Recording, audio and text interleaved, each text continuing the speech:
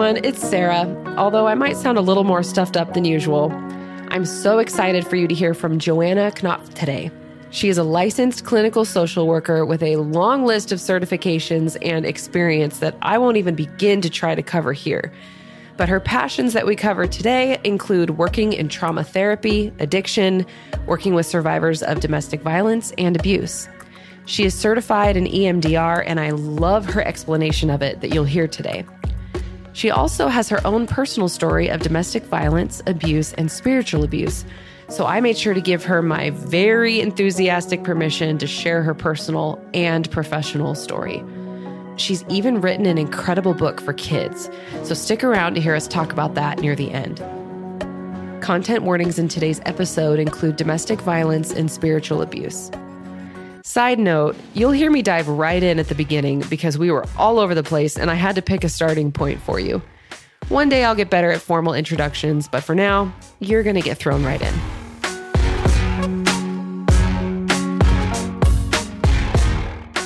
First, let's start with your professional experience and what you do and what you feel you specialize in and what your passions are. Yeah, so my professional experience, I'm a licensed clinical social worker. I've had my master's now for since 2013. I've been in the field since 2011. I started out working more with addiction, and I always said that that would be primarily what I would focus on in my career. But it's just funny how those things happen because while I do work with addiction, it seems that my main population has been people just like me, people who are survivors of domestic violence, of trauma, trauma recovery, abuse recovery, spiritual trauma recovery. That's kind of been my main specialty recently. When we talked on the phone, you mentioned that you were around people, especially your previous relationship, people who did not encourage you going to school. Were you raised in everyone I think that knows, that's listening to this knows that I was raised in a conservative Christian community. So by asking you this, I'm not asking it as a negative thing, but I'm curious, were you raised in a conservative Christian church? I actually wasn't. This is really interesting. I did not grow up necessarily in church. I actually identified more as like a Wiccan. And when I was, and I had a lot of trauma growing up. I have a great family, great parents, no fault of anybody's. It's just life happens. So I did experience a lot of trauma, and it led me down a path of making some pretty poor decisions in my teen years. I was pretty rebellious. I had some really unhealthy relationships, pretty abusive relationships in my teen years. And it set me up for ultimately my bigger story, my domestic violence relationship. I got married at 18, and I was married until it took me 5 years to get out. So 23. And in that marriage, his parents were pastors of a church. They were more in the Pentecostal apostolic realm. And like I said, I was a Wiccan. So I was a big heathen. I would thought, wait a minute. Yes. Very, very big cultural difference there. Huge culture difference. My ex-husband, he wasn't necessarily a Christian either when we met. However, as the marriage progressed, it became one of those things that I was the one always going to go to hell because I was the Wiccan and I was, the black sheep. And I think for him, sometimes he would embrace the religion and his upbringing when it suited him and when he needed to make me feel bad about my own beliefs and about myself. And so he kind of used it as a way to control me. Well, his faith said women shouldn't work or go to school. They should stay home and take care of kids. And that was not my belief. And I had it set in my mind that no matter what, this relationship, it could take everything from me. But the one thing it will not take is what I'm meant to do. And that is to go to school and to help others. And I stuck with that, and I did not waver from that at all. Interesting, because I was a Wiccan But when I was pregnant with my son, I had a very big spiritual awakening and my faith shifted. I became a Christian despite the abusive place that I was in and the abusive church that I was in. I still had an encounter with God that completely changed my life. And I set on a journey to get to know God, the Christian God, but in the way that I see him as a loving God, a non-judging God, unlike the way that I was being brainwashed into believe that he's this, mean God that's going to punish you if you mess up even a little bit. And if you don't do things exactly the way that this particular church said that it needed to be done. I feel like that could be a separate podcast episode for another day. Sorry. That is incredible. No, don't. I was mind blown. I thought she didn't tell me this on the phone call. I know, but that's a major personal experience. So I'm glad you shared. Thank you. So what you do now, and I think I'm like, how many questions do I pepper you with? What types of clients would you say you see the most right now? But you said survivors of domestic violence. That seems to be the people that God's bringing right now. Like I said, I have a background in addiction and I do work in addiction. Right now, I'm the program manager, clinical director of an addiction treatment facility. However, my main specialty at the moment is trauma therapy. I'm EMDR certified and a consultant and trainer, and I love EMDR. It changed my life. I don't even know where I would be today if it weren't for EMDR, for my own personal healing.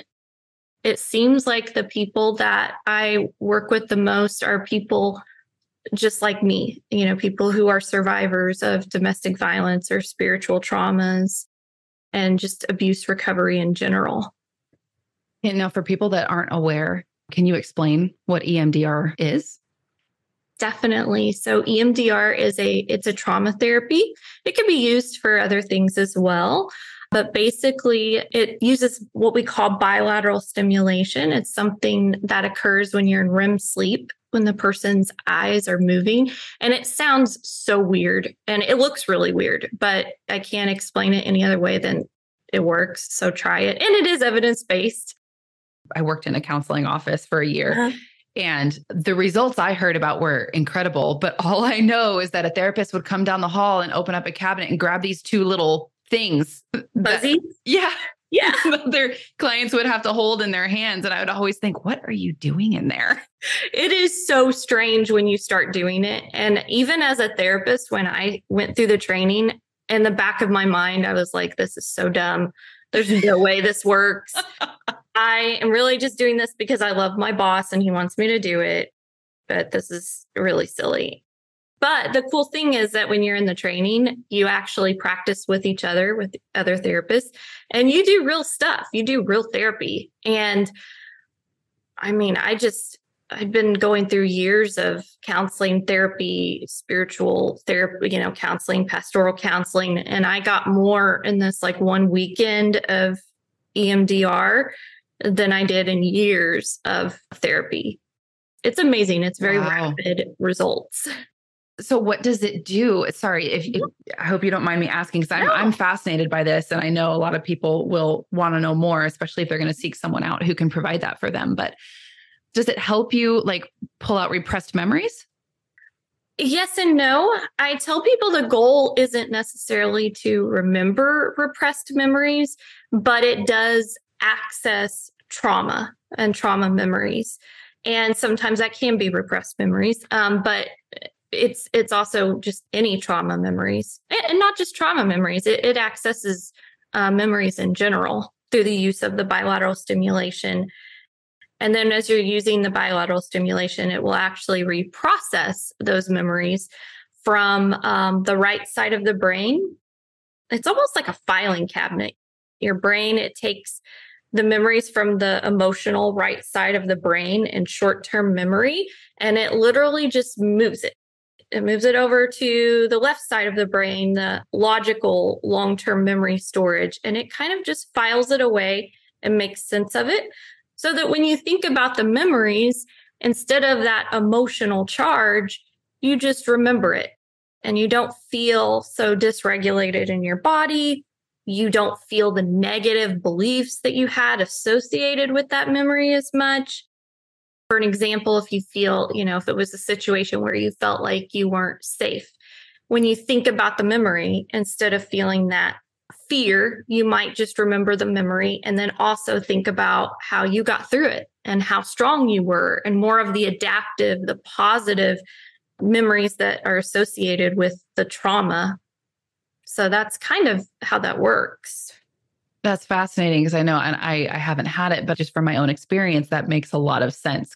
Because I just remember, even though I didn't have an explanation for it, I knew in my head I wanted to get far enough away so that I could feel like I was just looking at something. And people listening can't see me, but I'm holding my hand in front of my face instead of feeling like I could still feel it.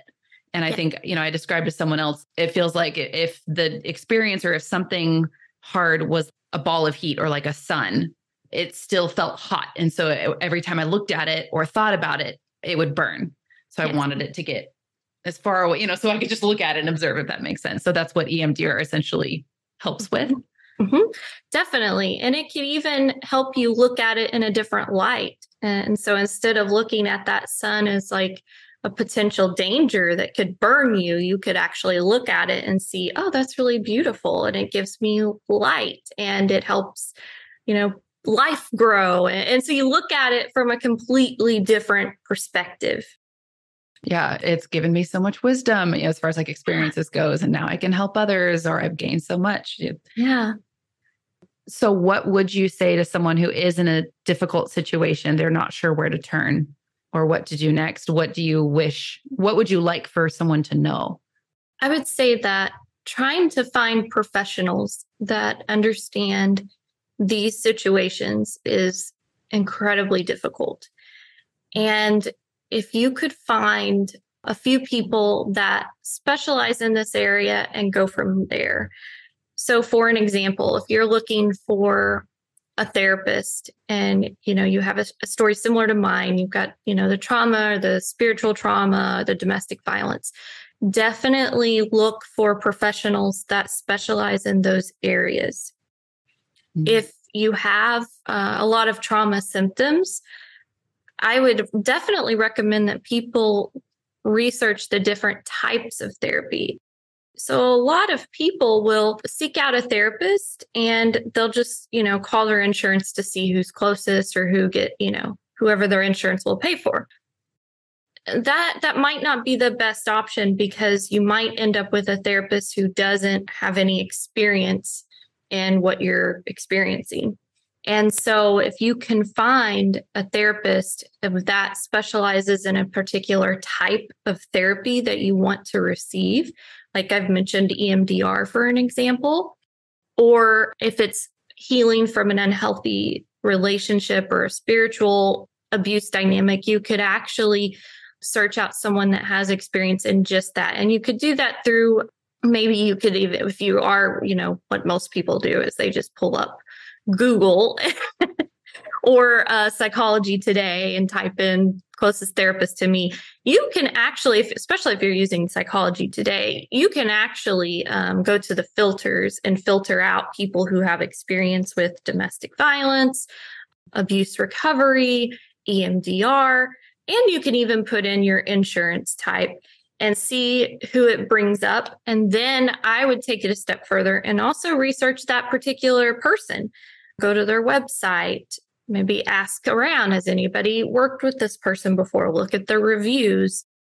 I would really try to narrow it down to somebody that has the experience that you're looking for. And I say that across the board for all professionals. An example too is attorneys, especially family law attorneys. It is incredibly hard to find people experienced in topics like domestic violence, parental alienation, all the things that we see in these situations of custody cases with survivors of abuse. We know that the abuse doesn't stop when you get out of the relationship, especially if you have kids. It will continue. and the children will be used as another way to abuse you. And it is so important that you get people on your team that understand these dynamics. And how would you say someone could support, also protect and get support for their kids during that time as well? Because I do remember either moms or dads, whoever, is in the situation where they're trying to protect their child, not knowing what to do for their kid and almost like feeling like they're kind of sending them in, feeding them to the wolves and they have no choice, for lack of a better way to put it. I would definitely start with, again, someone that understands, a child therapist that understands domestic violence, family conflict, parental alienation, and trauma. And again, narrow it down based on the types of therapy you think are best for the child. So in my example, I use Sandtray, EMDR, play therapy, depending on the age, of course, what your child might need, but research those therapies as well and see what you think would be the best fit for the child and try to find someone that way. You mentioned earlier, and I'm going back a little bit, but I filed it away. I didn't want to forget, because I think a lot of us don't even know, if anybody is like me and they separate feelings from logic a little too effectively so we can get out of touch. You mentioned symptoms of trauma. I feel funny as a non-professional throwing around the word trauma, but in this context, it makes sense. What are some things that someone could be on the lookout for coming out of an abusive situation, whether that is a spiritual environment, whether it's a church community or relationship, but what would you say, and this might be a little too broad and I can make it more specific, are some symptoms, or what would be a red flag where someone like me would think, oh, maybe I'm not as okay as I thought I was. Maybe I need to work through this with someone. Is it okay if I share some of my own personal symptoms? Absolutely. Okay. So I think to answer that, I can answer it better with real examples. And so like in my situation, I was having a lot of nightmares, a general feeling of like I wasn't safe. I would have difficulties going out in public. Even just shopping would be really difficult because I was so watchful, on guard, always waiting for danger, especially in situations where you're just getting out. Stalking is a major danger that a lot of people experience. So for me, I would almost have a panic attack. I would panic every time I saw a vehicle that was like his vehicle or his mom's vehicle. I mean, I had a really hard time just being regulated in my own body without feeling that constant state of fear and hyperarousal. And also, the hyperarousal, that looks like being watchful, on guard, flashbacks, easily startled. I was also experiencing a lot of what we call hypoarousal, which is where your body, your nervous system is actually more like shutting down. So instead of being on edge, sometimes I would just be completely zoned out, dissociated, like I wasn't there. If I experienced a trigger, I would be completely numb sometimes for hours or days, or just like in a daze, Is that a survival or coping mechanism that kicks in? Yes, definitely. That dissociation and the hypervigilance, those are two of the biggest symptoms of trauma that we experience. And that is basically your body is just in this constant state of fight, flight, freeze. It can't get out of that trauma response. And something a lot of people don't understand as well is that that is really impactful on your body in a negative way. And so for me, I developed a lot of chronic illness. I have fibromyalgia. I have some autoimmune issues and immunodeficiency issues, migraines, irritable bowel, of course, the anxiety, and of course, PTSD and depression. And like I said earlier, the ADHD, that kind of came later. And they're finding that there's a link between ADHD later in life and trauma or complex PTSD. So something a lot of people don't realize is the negative effects that this constant state of being in survival mode can cause your body long term. And how does someone get out of that? How does someone make sure like that would go, okay, well, I don't want this to be my reality. And I don't want, you've mentioned a couple of different therapies or a couple of different modalities. I think we mostly touched on EMDR. What else would you offer someone, or what else should someone look for or try to do for themselves? That's a great question.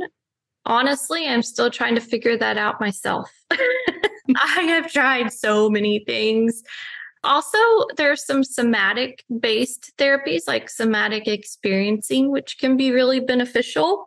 And EMDR also, it accesses the trauma in the body and can reprocess it. And so a lot of times people will find a lot of relief from some of their body symptoms just by doing trauma therapies. However, and there's an excellent study on it, the ACEs, Adverse Childhood Experiences, that does link the trauma with health issues later in life. And I'm not a doctor, so I can't say for sure, but I think that once something will reach a disease level, it's kind of hard to reverse it. So like for me, I think there's no cure for fibromyalgia. We know that it comes from trauma. We know that it comes from a dysregulated nervous system, but there's no cure for it. And so I've tried a lot of things through the years for the pain, for the fatigue, but there's no cure. So I really don't have an answer for once it reaches that disease level. I don't know that that can be reversed. But the good news is, one thing that I found is that by getting help, going through the trauma therapies and going to my doctors and my specialists and even naturopathic doctors, I have found ways, I think, to keep it from progressing, my health issues from progressing worse. I'm not entirely sure because I'm still going on this journey, but I think everything that I've done in the past, 10 years of healing, I think has hopefully helped my outcome longer, later in life. Brought you a long way. Oh my goodness. Yeah. Well, I've had conversations with doctors and medical professionals that talk about, and I follow a lot of people online as well, because it's just fascinating to me that talk about the effect on our hormones. Mm-hmm. And our immune system and endocrine system, everything is affected by that. And there are incredible ways that we can support those functions and do the best we can with where we're at, mm-hmm. as far as helping regulate everything and nutritionally, supplements, fitness, and things like that. But it's fascinating to me, which, it makes sense. It's the way that, we're designed, but the way that our minds and our body and everything is all connected. It's truly not separate. Yeah. So whatever's, going on mentally is going on physically, and vice versa. What would you say to someone who, I'll let you decide how much of your personal experience you want to share, but all this is kind of off the record for me. When you knew that you needed to leave your marriage, did you receive pushback from his parents as far as how biblical that was or wasn't? Yeah, and we don't have to talk about your personal experience, but I am curious to hear what you would have to say without, if you don't want to go into detail, to someone who is in that scenario and doesn't know what to do. I'll go into detail. I think now that I know that you're okay with me sharing that, I can totally do it. I think my hesitation in the beginning was mostly because I was afraid I was share too much about myself. Okay. No, so, this is that place. Okay, cool. I'll word my question more succinctly because I'll hopefully go back and clean this up so it sounds like I can have a coherent conversation. But your past husband's parents, his dad, your father-in-law, was a pastor? Yes. And so when, obviously, you guys are not together anymore. So when you knew you needed to leave, were you met with pushback? And what was what were their so-called biblical perspectives on that? Like anybody in these situations, I did everything I could to make the marriage work. I tried everything possible. And of course, one of those things was go to my pastors, which was my in-laws. I think in my mind, I thought they love me. I'm their daughter-in-law. So of course they'll want to hear, they'll want to help. Plus they're my pastors. Like, this is not me going to talk bad about their son. This is me begging for help. Like, your son needs help. he's abusive and it's affecting our child. And I need help. He needs help. What do we do? And I was absolutely met with pushback. Actually, I'll be honest with you. One of the more traumatic things of my experience was, aside from the abuse, was the reaction that I got from my in-laws. And still to this day, the things that they'll say to my child, who's now, he's a teenager now, he's 15, about me that wasn't true. And Wow. And that's a whole other story. But what happened was, when I went to them for help, the first question was, well, what did you do? Well, what did you do to create that fight or make him so mad? What did you do? I'm like, well, quite frankly, there's nothing in the world I could have done that would have gotten me to deserve what I got. After that, I also heard, well, if your family was in order, you wouldn't be having this issue. So in the church, in this particular church, not all churches, thankfully, it was the interpretation of the Bible was obviously very skewed in that the man is above the wife and the wife is supposed to submit to the husband, no matter what that looks like. And so, I was being told, are you submitting? Are you submitting to your husband? Are you trusting your husband? One of the words they used for me was controlling. They actually still say that to my son, which it's funny because I'm like one of the most chill people. I was controlling. So he had no other choice but to respond the way that he did because I was controlling. No, me trying to advocate for myself and my son is not controlling. And of course, as the abuse progressed, that didn't happen very much either, because you get to this place where you're just docile and timid and you just shut down. And so I definitely wasn't controlling. The other response that I would get sometimes was, well, that's just how the guys are in this family. Some of them, not all of them. But at least he's not as bad as his uncle. His uncle used to throw plates against the wall whenever his wife would cook something he didn't like. I'm like, well, that was pretty close to how he was. Actually, my ex-husband, that was one of the big abuse areas for us, was if I did anything a little different than how he wanted, like the food wasn't cooked exactly right, I would definitely get the wrath on that one. So it wasn't that far off. And the other thing I would hear a lot is from the women, and not all the women, but some of the women, was that if you just trust God, if you submit, keep praying for your husband, things will get better. You have the women told you this? Yeah, some of the women in the church. And even if you do want a divorce, you really can't, because he hasn't cheated on you. And that was really given as the only form of leaving a marriage, was adultery. And that's in a lot of churches. I was just so shocked by that response, because basically what they're saying is it's better if you go out and cheat on your spouse so you can leave and get in a safe situation, according to God, than it would be for a woman to just get out of an unsafe situation. It's such a conveniently inadequate There are so many holes in that. It's incredible to me that in these arguments, a lot of the time, the interpretation is only focusing on the part of the scripture that says women are to submit to their husbands. Well, that comes, I don't remember if it's directly after or before, it says that men are to love their wives as Christ loved the church. So when does he get held accountable? Exactly. For him not measuring up to that?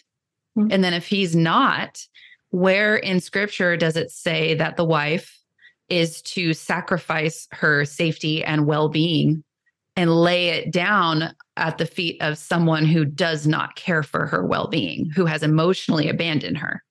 Yes. There is no context for that. Yet, conveniently, that's never addressed. Mm-hmm. And it breaks my heart even more that other women are so, I think, used to this approach and I don't know, brainwashing is the right word, but bought in that they will help in keeping someone like you in that position. Well, I find that, if we can look at abuse, If we can narrow down the root cause of abuse to power and control, and if you haven't seen it, I highly recommend that you look for the Duluth Domestic Violence Power and Control Wheel. And it will show all the different aspects of abuse in a power and control dynamic, which is essentially what domestic violence is. But it's not just in relationships with a significant other. It can happen, those power and control dynamics can happen in any kind of relationship, in a friendship, employee-employer relationship, a mother-daughter, father-son, mother-son, any of these types of relationships, in-laws, and church, those dynamics, that power and control where what the man says goes and there's no equality. And so the opposite of that power and control dynamic is equality, where we're equal. We're all submitted, like the Bible says, we're all submitted one to another. And that's what is biblical, not this man over all, this man rules the women. That is not biblical. The other thing that we see when we, if we're looking at scriptures that a lot of people don't talk about is, I believe it's in Malachi where God says, it says God hates divorce. And that gets thrown around a lot in the church in terms of, you can't leave an unsafe situation if there's not adultery. God hates divorce. That's what the scripture says. But if you continue to read that scripture, it talks about how God doesn't like can I look it up real quick? Please do. I was thinking of doing the same thing. People like to cherry pick things and they forget, if they look at the whole of God's character throughout the Bible, they'll see a pattern of how he responds and what his perspective is to those that harm others.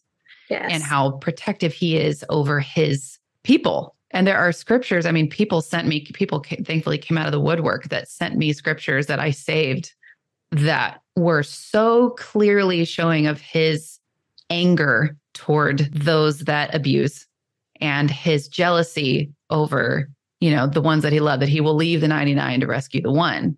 Mm-hmm. And when you look at everything in that context of who he is, and of course, he hates divorce. Well, no one loves it. Mm-hmm. But he didn't say it can't happen. It's because it's not his original plan. It's not his best for us. It's not his design to get divorced, but it's also not his design for us to be with someone who is destroying us. Definitely.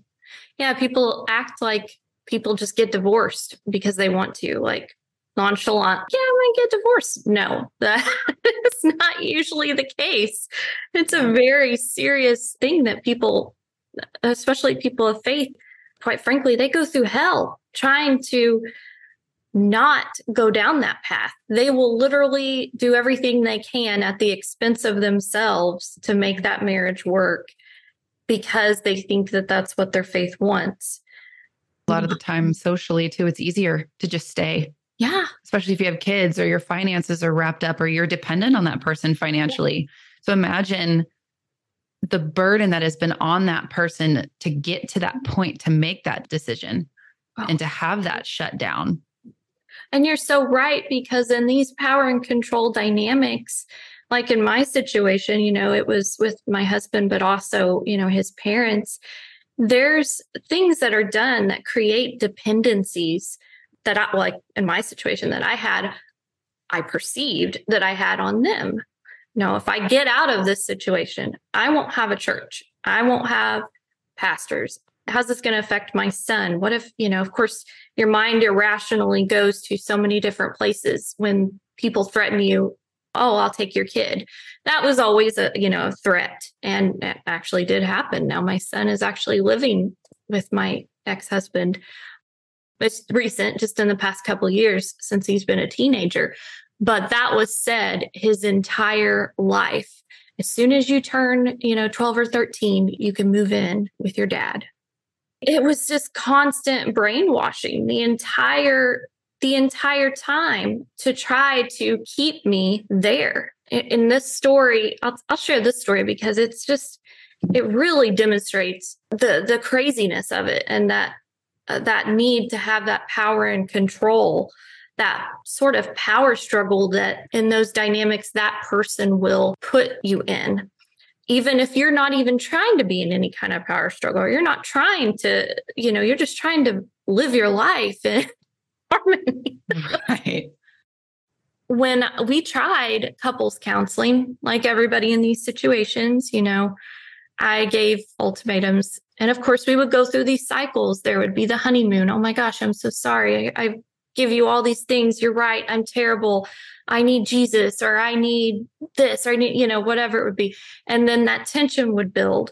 And then the abuse would happen again. And we would continue to go through those cycles. And so eventually I gave an ultimatum. Okay, we have to do couples counseling. And this is something else a lot of people don't realize, that in these situations, couples counseling can actually be dangerous. I've heard this. Yeah, and so many people, even therapists, will try it, but you have to rule out power and control dynamics first, because if you don't, you're just going to create this situation where anything that she says in those sessions will get used against her later. And so I definitely don't recommend couples counseling for domestic violence situations. But like in our situation, we went to the couples counseling. Thankfully, this woman, she was so good. She could see what was happening, right off the bat. So much so that she actually asked me to come back alone one time, and she explained domestic violence to me, and we did a safety plan. And That's at amazing. that time, I also had an amazing supervisor. I was just getting into the field of social work. When I got out, I would have been in my bachelor's program of social work, and I was in my internship, and my boss saw all the signs, and he pulled me in his office too, and he gave me actually the power and control wheel. And I believe he saved my life that day. And also my couples therapist, who reiterated, yeah, we need a safety plan. You've got to have a plan to get out safely. I'm ADD, sorry, but I'll share all that to share this story. When we were in our couples counseling, one of the things that he said was, I don't believe that she should be in school. And because college was the thing I was never going to give up. I'm not giving up college. Now, keep in mind, there was no legitimate reason for that. It wasn't like he was paying for it, or it was taking too much time from our family, or what, it was nothing rational. It was just the woman needs to be home taking care of the kids in the house and cooking and cleaning. That was it. It's a sin if I don't do that. So I'm like, no, that is the one thing I will not give up on. God even wants me in college. This is my destiny, and I need to get this degree. I need to help people. And he said that in the couples counseling session. And he said, I don't want her to get her master's degree, because at that time I was in my bachelor's degree. And so in social work, you get your bachelor's and then you go into your master's. Usually you do that back to back. So I said, no, I'm getting my bachelor's, and then I'm immediately going into the master's program. I had our son in daycare, and I was paying for everything. He wasn't paying for any of it. I actually had to get student loans. He told me that his money, he wasn't going to allow any dime of his money to go towards any of my schooling or day-to-day living or our son's daycare or anything, because that's how strongly he felt that, it's a sin for me to be in school. And he said, okay, well, if she gets her master's degree, then I'm going to buy, I think at the time it was a motorcycle. Now, I don't remember. And the reason I don't remember is because there were so many toys that he would buy in an attempt to keep us broke, to keep me there. So he would just buy, I can't even tell you, get four-wheelers and boats. And I think at this time it was a motorcycle he said he was going to go get. He's like, okay, well, if you have to get your master's degree, then I'm going to go buy this motorcycle. And at that time, I was literally hiding money just to pay bills, just to survive, like our household bills. I had to literally stash away money. Luckily, he wasn't responsible with money, so he didn't notice. But I had to stash away a little bit of money every time to cover basic bills, and then use my student loans to go to college and drive, my gas money and all of that, my daycare expenses. And I had joined a program at the time. It was called AmeriCorps, and it's like a domesticated version of the Peace Corps. And it was an excellent opportunity because it would pay for some of my college. We would get stipends, and then we would get education stipends. So we would work in our field while we're getting our degree. And instead of being like a paid employee, we would get education stipends and a living stipend. And it was small, but it was just the perfect opportunity for me. And so I did that. And it really helped me be able to stay in college and keep my son in daycare and be sufficient. And we had to do a once a year conference and like a service project thing that we would go do. And we would have to raise the money ourselves to be able to go do this. So I actually cleaned houses, I detailed some cars, and I had to do those things too, so that I could raise the money to be able to go. And it just so happened that this conference fell on a week that he was off work, because where he worked, they would do like a shutdown once a year, twice a year. And so it was during that week that they were shut down. And I'm like, okay, perfect. I don't have to get additional childcare for my son. He can stay home. I can go do my conference, because we weren't divorced yet at this point. This was right before I got out. So I was going to do that. And he said, no, you're a terrible mother. You would leave your child to go for whatever, it was like 5 days for this conference to do the service project. It was literally in the 9th Ward of New Orleans doing like restoration stuff in parks after Hurricane Katrina. I don't even know what he thought I was doing. You weren't going on like an all-inclusive vacation or something. You're going to brunch with your girlfriends. It was a fun trip. I mean, we had a lot of fun, so I can't say that it didn't also feel like a vacation, but mostly because I got away from him. That's what I was wondering. Yeah. So he threw a fit. I'm abusive, terrible mom. I'm leaving my kid for a week. And so when I got back, I found out that he had his parents who knew all of this. They knew all these stories, took him 500 miles away to buy that motorcycle while I was gone. And, it was such a God thing, because like I said, I couldn't handle anymore. And I didn't want there to be any more situations that would reel me back in, because that's, that happens so many times when you're trying to get out. And of course, as soon as I got back, he's like, yeah, I'm changed. He bought me a ring. Like, he'd never bought me any, he bought me a ring. Like, I've changed. Come to find out, while I was gone, of course, he got the motorcycle and all that. But I got the letter in the mail that I'd been waiting for, that my apartment was ready. I had been on a waiting list for income-based apartment for 6 months. And oh my goodness. It came in while I was gone. He got the letter, and I was so panicked, because I thought for sure he would take all of our money or something, because I'd figured out a way I could like split some of our money, and I could get, it took me 6 months to get this plan in secret to get out safely. And I was able to tell him that I had done a project for social work school, and I had to fill out an application, and I was doing a project, and that's what that letter was for. It wasn't real. It was real. I totally lied. It was funny, because as soon as I got back, of course, he tried the honeymoon stuff, and they really ramped up all the tactics to keep me there, and I got out. And this was totally a God thing too. From start to finish, the divorce was like 3 days. Whoa.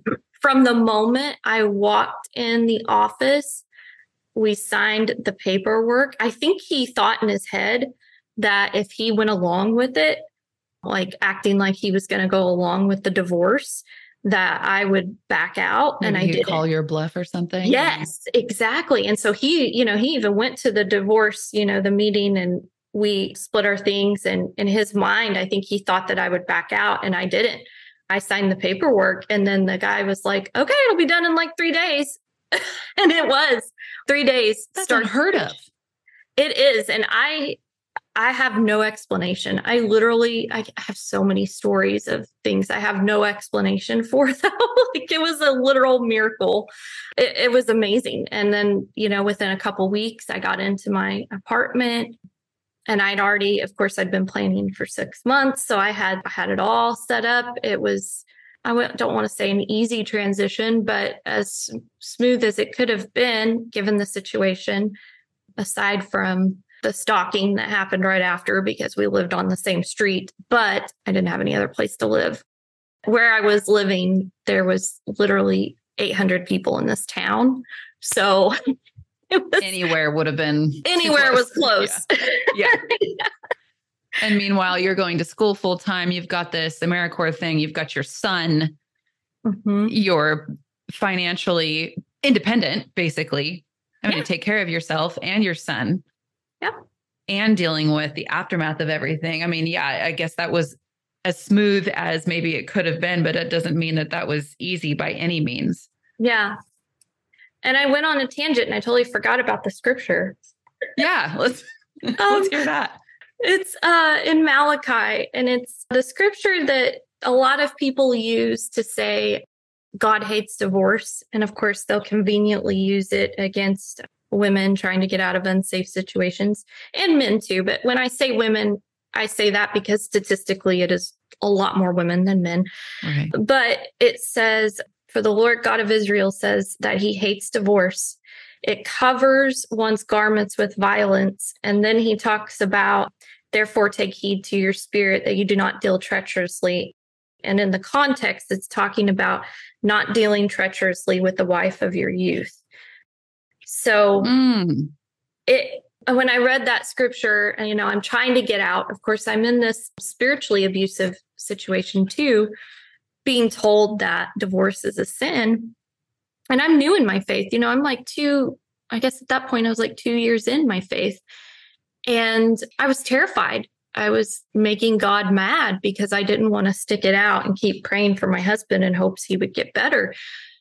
And one day I was praying, and not like God talked audibly, but you know how like not just even Christians, but all spirituality, all religions, you can have experiences where you can feel in your spirit, you just feel something, whether that be a scripture or, somebody showing you something or telling you something or whatever that may be.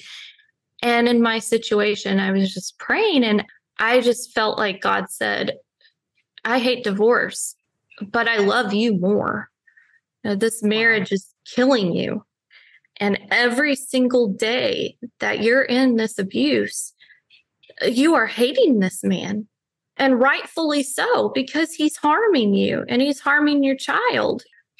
And this is going to be more detrimental in the long run in your relationship with God than it is if you just get out and then, get your healing and start on that process.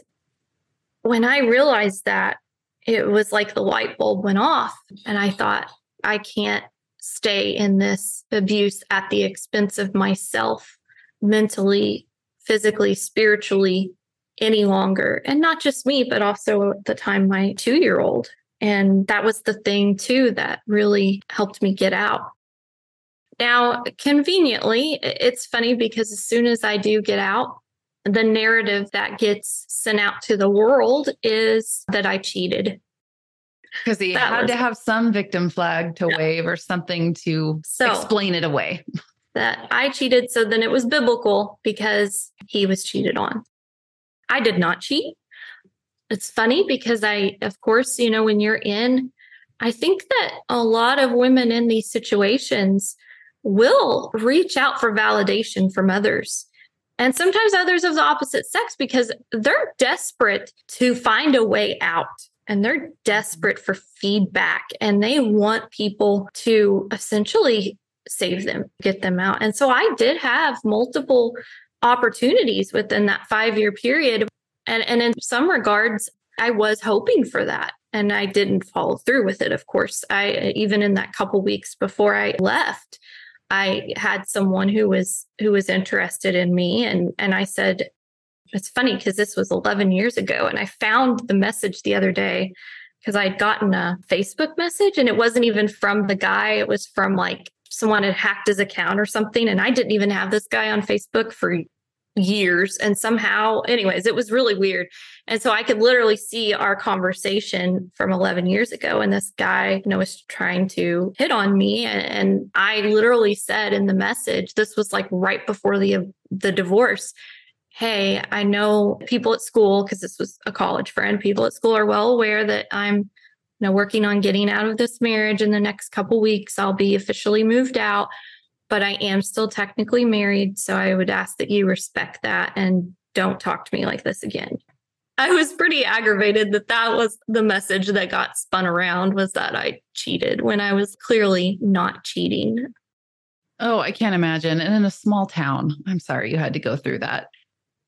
I'm still blown away by that revelation that you had when you felt God showed you, yeah, I hate divorce, but I love you more. Yes. That, I think, encapsulates his heart. If we only fully understood, those of us that share the same faith, that have a relationship with God, if we fully understood his heart for us, it would change everything. And I think it also speaks to, what's the phrase, the spirit of the law versus the letter of the law. Yes. There's so much more freedom in life when we understand him and his heart versus the black and white letter of the law. The Pharisees knew the law backwards and forwards, and Jesus pretty much rejected them. Yes. It's about the spirit behind it.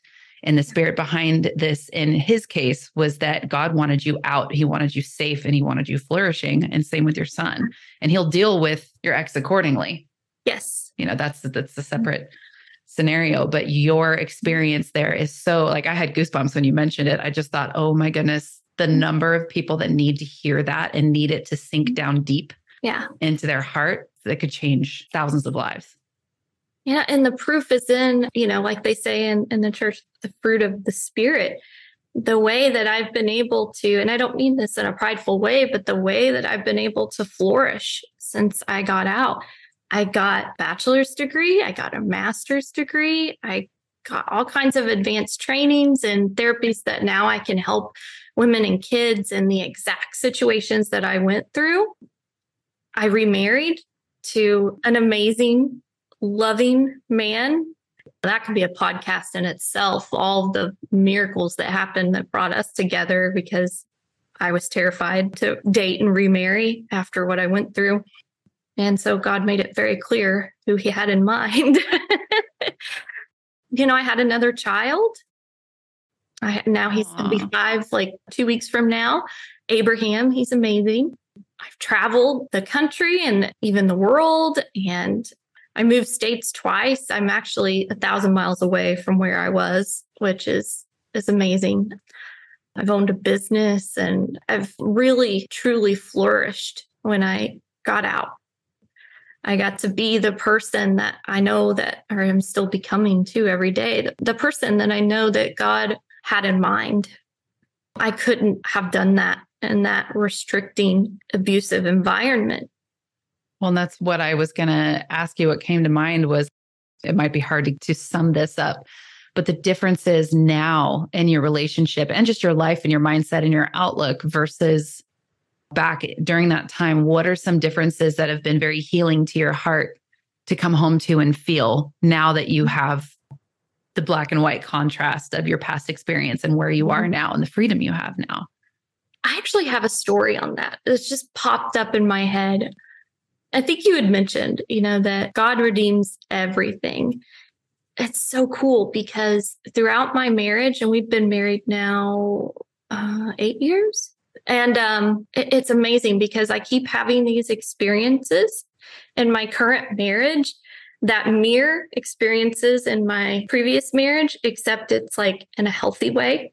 This is just a very random tidbit, but I love heavy metal now. That is not, obviously, I don't look like someone who does. Nope, that's why I'm laughing. I love it. Imagine that.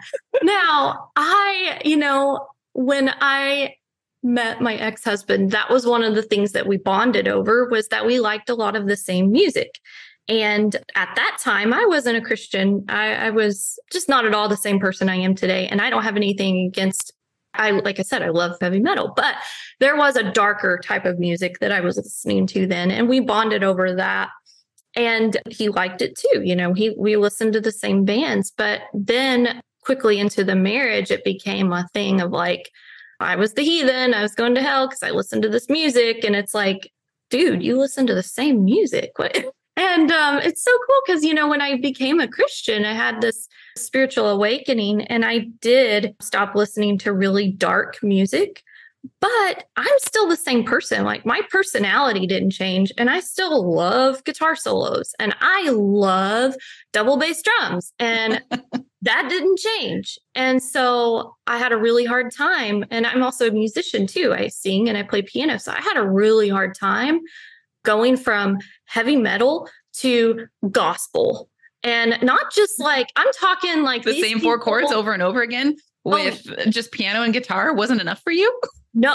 Oh, I'm not talking that. I'm talking like Gaithers. Not even. Oh, you're okay. I love the Gaithers, but no, I mean like hymns. They thought contemporary Christian music was a sin.